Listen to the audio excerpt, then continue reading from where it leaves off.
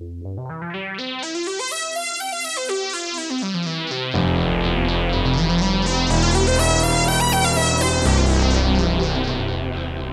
and welcome. You are listening to an informed take on current events brought to you by law students and staff of Queen's University Belfast. This is LawPod.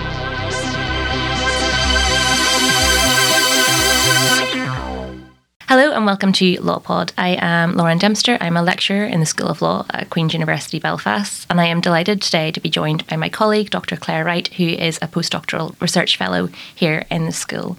To start us off, Claire, could you introduce yourself and tell us a bit more about your own research? Thank you very much, Lauren, and first of all, thank you very much for the invitation to participate in LawPod. As you rightly say, I'm a postdoctoral research fellow here in the School of Law. I've been here since 2020.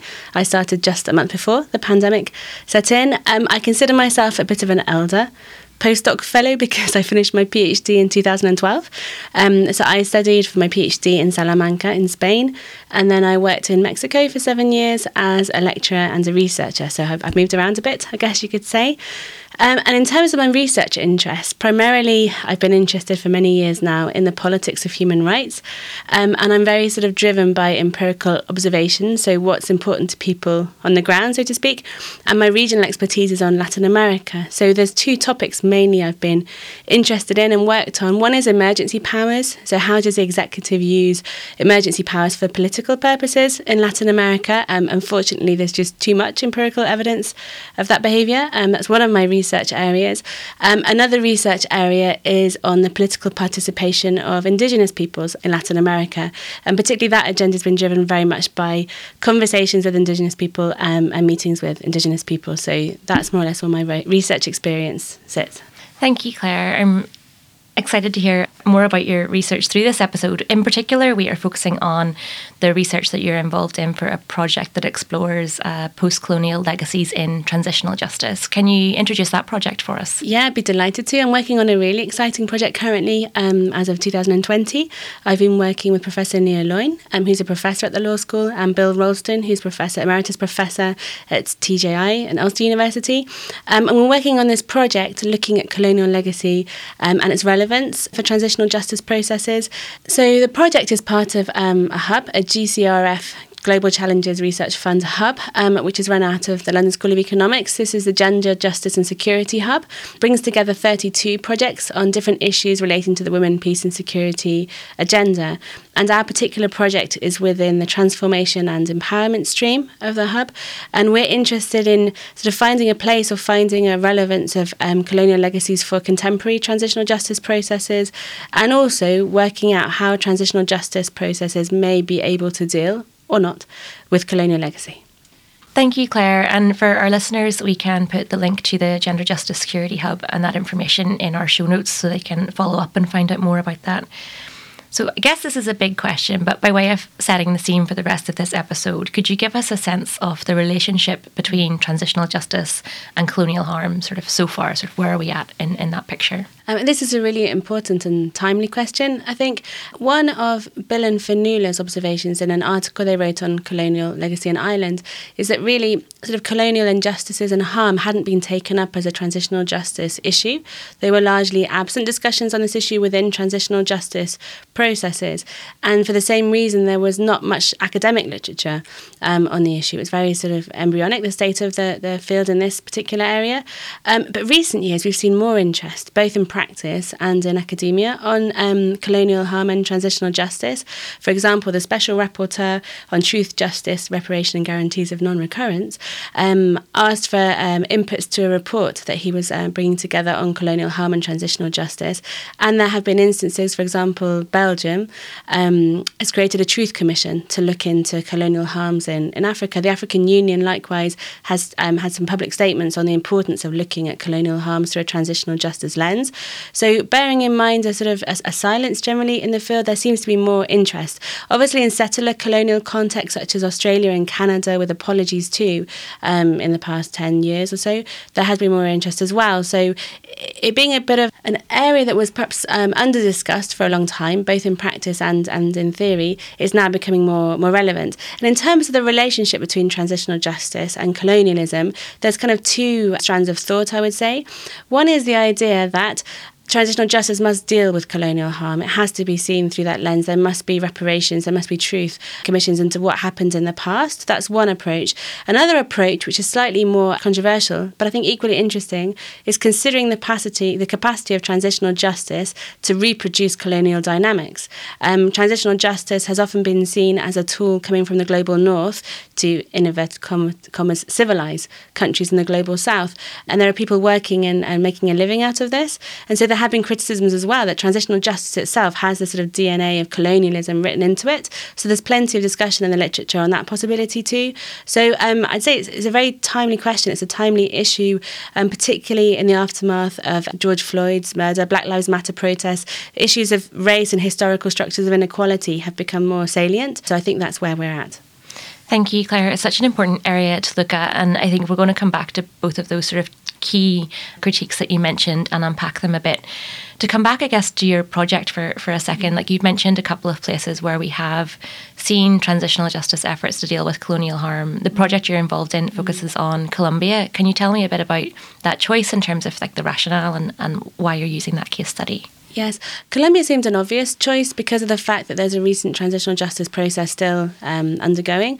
The 2016 Havana Peace Accord is just a few years ago. It was very, very important in terms of its impact in Latin America and beyond. So in terms of the transitional justice process itself, that's a really relevant one. It's a considerably sized conflict with many victims, and the colonial nature of Latin America as a region, the colonial past of Latin America as a region makes it a key area to study this. We find in the English-speaking world, there's many studies on ex-colonies from English-speaking colonial projects, whereas the Spanish-speaking world sometimes is underrepresented, not always, but it's underrepresented in our sort of post-colonial studies field. So it'd be important to bring different regions under the microscope, so to speak. So Colombia seemed like an obvious choice from like an empirical and academic point of view. We also have the sort of bandwidth to work in Colombia. We have partners there, I have experience there. So that was a whole range of reasons why Colombia seemed to be an obvious choice to study in our project. Yeah, and like those logistical issues, like they really matter when you're thinking about field work. So you've introduced your case study in terms of the rationale for picking it for the project. Could you say a little bit about, in terms of the peace building efforts that we've seen in Colombia so far, has there been much effort to deal with the legacies of colonialism? Yeah, again, that's a really important question, and I think we're at a stage to be able to give a decent answer to that. And we've carried out 2 rounds of online field work with different colleagues in Colombia, the first of which was with academics, trying to sort of get a sense of how important colonialism had been or not in the discussions of the peace accord and in the transitional justice institutions set up afterwards. So we can say categorically that colonialism wasn't a key topic discussed in Havana, and it hasn't been discussed so much afterwards as a term in itself, or as a kind of historical frame that really represents the conflict. That's a mainstream vision, but really it's not been the focus point, okay, of this process. That doesn't mean to say it's not been relevant, and it doesn't mean to say either that the transitional justice efforts in Colombia haven't dealt with colonial legacy, because we believe they have, but it's not been a frame that's been publicly sort of used by the main actors. I'll come back to that, but by the main actors, right? So what we find is that colonial legacies are relevant for the transitional justice process in Colombia in different spheres. For example, the way land is distributed. We can trace the concentration of land to landowners, cattle ranchers, and their political influence back to colonial times and independence times. We can trace back racial hierarchies very clearly to the Spanish conquest and then the slave trade involving Afro-descendant and black people in Colombia. And we can also trace back gender binaries, sort of a strong patriarchal system to the Spanish way of doing things. So we find these legacies are relevant to understand the conflict. Okay, in the Havana Peace Accord, there's one reference to colonialism, just one, and that's talking about the historical harms suffered by indigenous peoples. And they themselves, approaching the Peace Accord, the peace process, did talk of this 500 years of resistance, of harms. You know, they talk about the fact that the sort of period that the government and the representatives of the FARC-EP had established really was very short-sighted and narrow-sighted, that it should go back further. So there is an actor in all of this claiming that the colonial frame is the necessary one, but it's a marginal actor still in the whole process. having said that, again, there are attempts within the peace process and the transitional justice resulting from that to deal with colonial harms, perhaps without saying what they are. We see that the fact that land redistribution is the first thing that comes up in the Havana Peace Accord. And even if implementation is slow, the very fact that you're dealing with land in a country that hasn't had a successful process of land reform, something that's the heart of the conflict and is a key colonial legacy, that could be seen to be decolonial. That's one issue. In terms of ethnicity, these ethnic hierarchies and racial hierarchies that are very prevalent throughout Latin America and in Colombia. There is an ethnic chapter in the Havana Peace Accord which talks specifically about the victimization of people belonging to, in Colombia they call them ethnic groups, to cover indigenous, Afro-descendant, palenqueros and Rom or Gypsy people, and they say they have suffered specific harms because of their ethnicity. So in a way you could say that again is dealing with this colonial legacy without really going into the colonial origins, so much of it.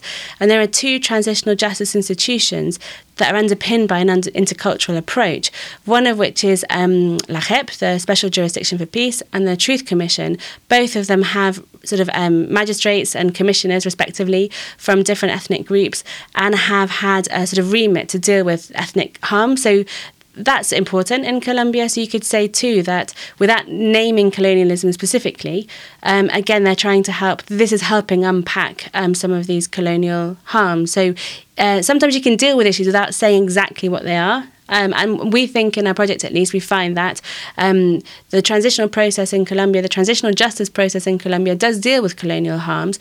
And it's a kind of a backdoor into dealing with colonial harms without necessarily getting into a deep discussion of the colonial origin of these harms.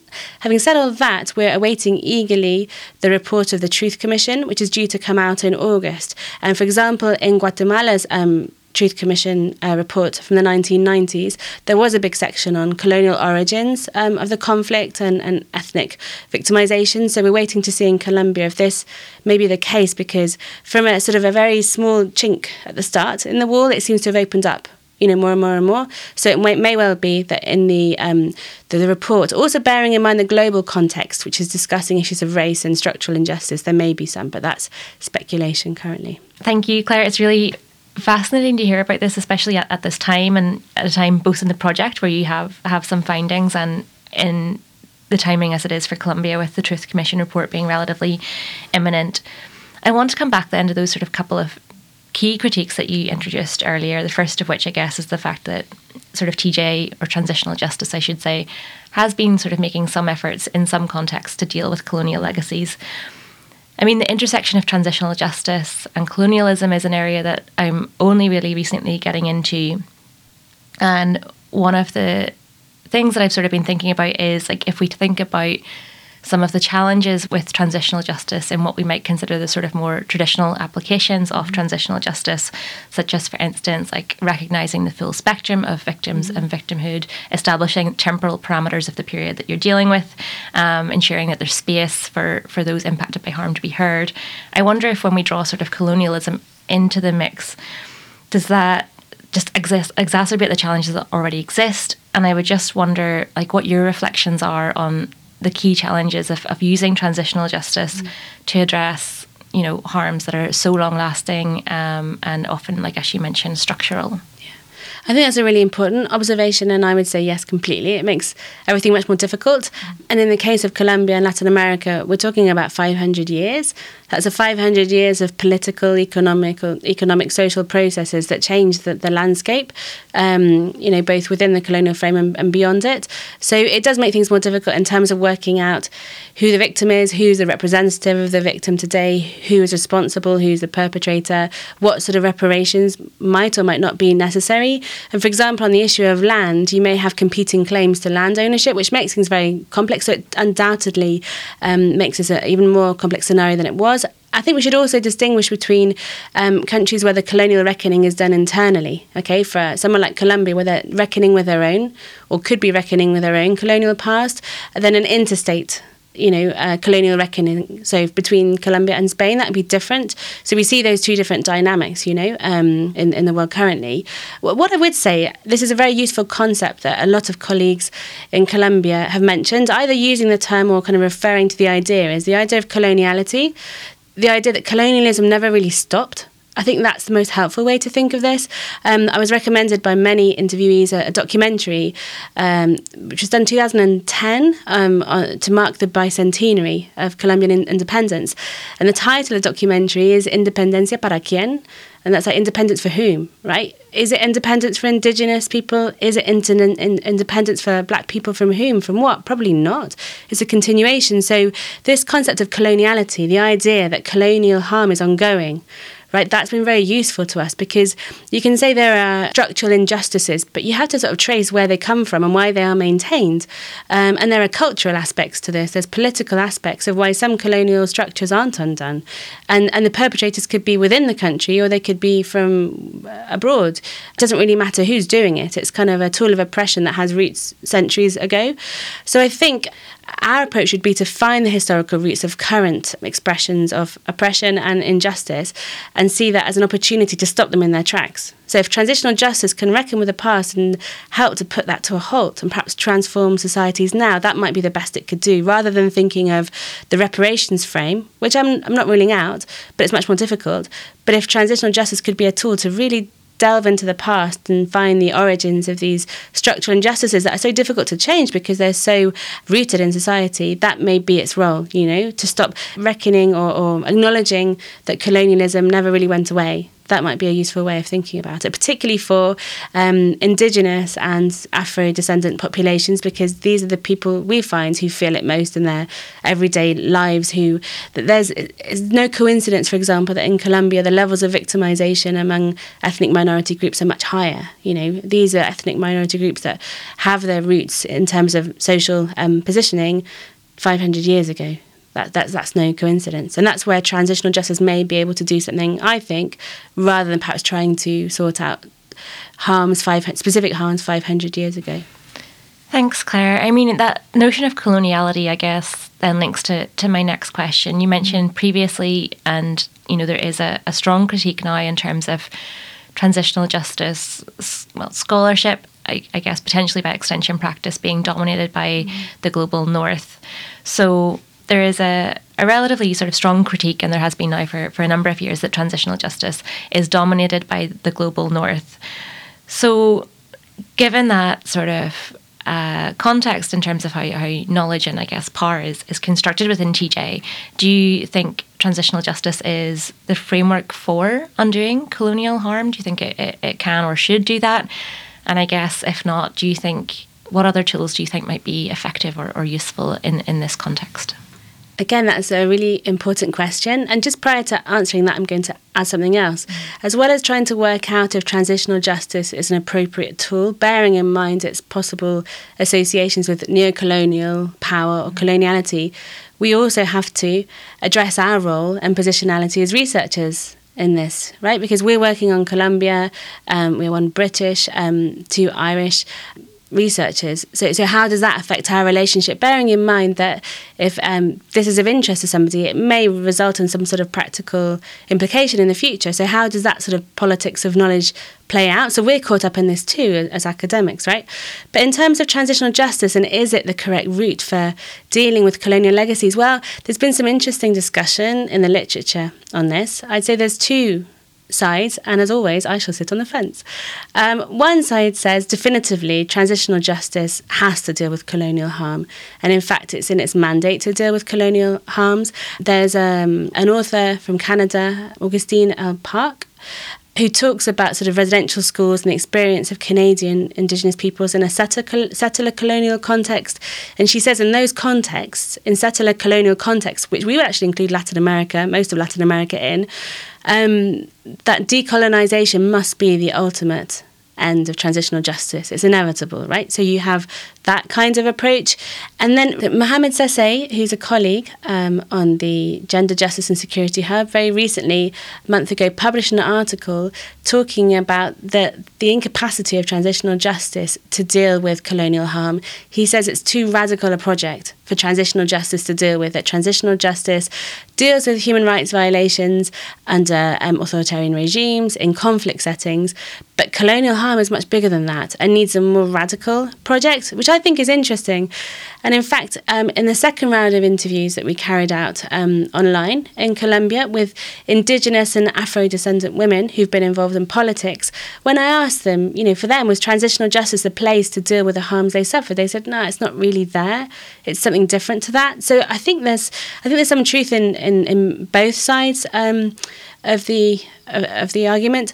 What I would say is it's a starting point. I wouldn't rule out the capacity of transitional justice to do something towards colonial harm. I think it's important, and I think what we've seen in Colombia is just by including colonialism in the accord and the work, particularly of the Truth Commission and the Special Jurisdiction for Peace after, it's been like an entry point for this. So I think it's important. I think it's probably a necessary but not sufficient approach to deal with colonial harm. I think you have to attack it from different sides. If I think specifically about the situation of Indigenous peoples, I obviously can't speak on their behalf, but I have worked with and on Indigenous organisations and mobilisation in the past. If you think of their demands, what they're actually asking for, there are sort of three key demands within Indigenous movements generally in Latin America. One is for more autonomy. We see a lot of proposals from the state, from international organisations to include Indigenous peoples within the general sort of state political system. But many of them, what they want is autonomy to run their own communities, to organise their own communities within the framework of the right to self-determination. There's been many sort of court processes in Mexico recently about this. So autonomy, greater autonomy, this has been confirmed by my interviews in Colombia, that's a key demand in terms of really recuperating their power and to strengthen their resistance. That's one issue. Another issue is intercultural bilingual education. That was where the Indigenous movement started in Latin America, talking about the importance of education to maintain and preserve their cultures, and for that to be financed and structured conveniently. That's another area where change, a sort of decolonising change beyond the realm of transitional justice, could be approached. And the third point, which I've worked on and I think is super important, are specific rights to free, prior and informed consent and prior consultation, which essentially means that the state can no longer just encroach on Indigenous people's lives and territories and do whatever it thinks is right for the nation in general, but rather they have to be participant in the process and at the very least be able to negotiate the terms, ideally to have a veto power if necessary. But the right to prior consultation is super important. And I think sort of really making those rights and those political projects permanent and workable would be complementary to anything that a transitional justice process could do. They're not mutually exclusive, right? But there is this concept of transformative justice, which goes beyond transitional justice, and I think that might be a good place to look also at how these colonial harms that are ongoing, that's my main point, I suppose, they're not stopped, these are ongoing colonial harms, how might they be mitigated, considerably? So I think that's it, exactly. Yeah, I agree. The transformative justice framework could be useful. So you've already introduced a little bit what your interviewees have said about transitional justice and its ability to capture colonial harm. But could you say a bit about perhaps in Colombia and Latin America more broadly, where we have Indigenous and Afro-descendant people who trace their roots back to colonial power and slavery? What has their relationship been with transitional justice? Again, that's an excellent question. And it's coming to the fore now, I think, in academic spheres, and in practical terms too. There was a report by the Due Process of Law Foundation at the end of last year, looking specifically at the cases of Guatemala, which is like a paradigmatic case in this sense, Colombia and Peru, seeing how Indigenous peoples had been incorporated or not into the different transitional justice processes there. And a colleague who works on both Guatemala, Peru and Colombia specifically, Lizelot Vian, she's worked again on this, trying to sort of find a connection between and for Indigenous peoples in transitional justice processes. So there is some interest academically in this. And I think it's important to note that talking of transitional justice, for bearing in mind the situation of Indigenous peoples, as well as the conflict frame, the constitutional reform or Constituent Assembly situation is important for us to take into account. So in the case of Colombia, if we want to do a reading into the relationship between indigenous peoples and transitional justice, I think 1991 is a good place to start, which was the new multicultural constitution, which came after this disbanding of guerrilla groups. And that really changed the panorama for indigenous people in Colombia. There is the Law of Victims of 2011, which has different laws of victims for the different ethnic groups too. And then 2016 with the Havana Peace Accords, interesting because indigenous Afro-descendant black people really had to fight for inclusion. It was only in the last couple of months they were included in the talks that had gone on for 3-4 years. They were excluded. So they had to get public opinion on board to really fight for a place at the table. They were included, the ethnic chapter was included, and then their representation is seen on the transitional justice institutions that result from it. So I would say in Colombia, at least, the relationship between indigenous peoples and transitional justice has been close, but not always harmonious. I mean, that initial exclusion of years of indigenous and black representatives is considerable. That's a harm, right? And that reflects, I think, the current status of racial hierarchies. But one would say that indigenous peoples and black peoples seem to be interested in transitional justice to the extent that it can further their agendas. And obviously, it's an opportunity, it's an opening to do so. And I would imagine that in many senses they may be disappointed with results, but it's a step forward. And I think in Colombia we can see that there has been sort of qualitative and quantitative steps forward at different moments of the transitional justice route, which is not just 2016, this is decades old. In the case of Guatemala, which is, say, the paradigmatic case of the relationship between indigenous peoples and transitional justice, bearing in mind that the ethnic majority being indigenous in Guatemala and victims, obviously, Efraín Ríos Montt has had a sentence calling him a genocide. Mm-hmm. So in that sense, the relationship was much closer, even more. So I think it can be transitional justice, again, can be a useful arena for indigenous Afro-descendant black people in Latin America to make their voices heard. It's not the only one. It can be conflictive, it can be marginalising, but I think it's important. What I haven't seen yet is a truth commission about colonial harm. That's difficult to think of in that context, partly because, as many academics working globally say, independent post-colonial states really try to erase their relationship with the deep sort of Spanish past. So to think of them having a reckoning precisely for indigenous peoples from a transitional justice perspective is difficult to imagine. But a multicultural, intercultural constitution like we've seen in Colombia, Bolivia, Ecuador, that's more likely. That's a different route, perhaps. So it's one of many avenues. And I think one thing that I've learned, I hope I'm not misrepresenting, but one thing I've learned from indigenous peoples, particularly in Latin America, is they will take any opportunity to further their agenda, and they wouldn't be afraid to leave it if it wasn't working for them. And transitional justice is an opportunity. Thank you, Claire. I guess my final question, and you've already, through your previous responses, identified a sort of few specific ways in which you might see this going, but what would your final thoughts be on the way forward here in terms of how transitional justice or peace building efforts might better respond to colonial legacies? A great final question. Again, as always, it depends on the context, right? It depends if we're talking about a state dealing internally with the past, or one state perhaps asking another state for reparations for the past. I'll deal with states dealing internally because that's the context I'm working on. I think one of the key things is to visibilise problems that are ongoing and their historical roots.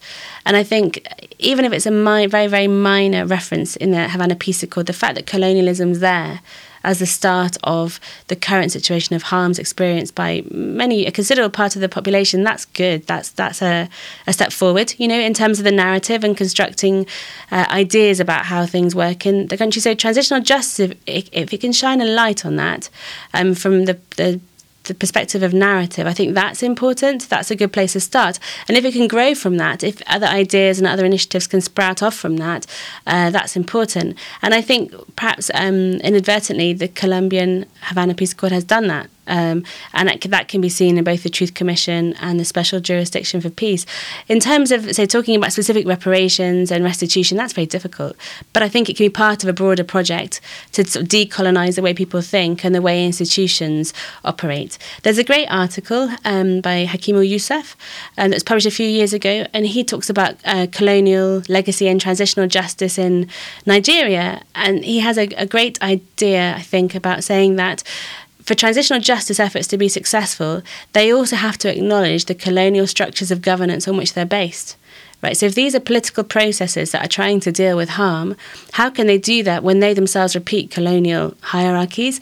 So I think transitional justice does have to sort of decolonise itself in the process too. So these are learning processes. You can't undo 500 years of institutional pathways from one day to the next. But I think naming things, being aware of historical roots, ongoing difficulties, and being sort of self-reflective about the colonial structures that may be incorporated with the transitional justice mechanisms and processes, that's a good place to start. And as always, comparative learning, it's always good to look at different contexts, right, to see what's happening in one context and how that might be transposed to another. But my inclination is bearing in mind there's sort of real flurry of interest in this topic at the moment, and a global situation in which there is a spotlight on race, responsibility, historical structures of harm.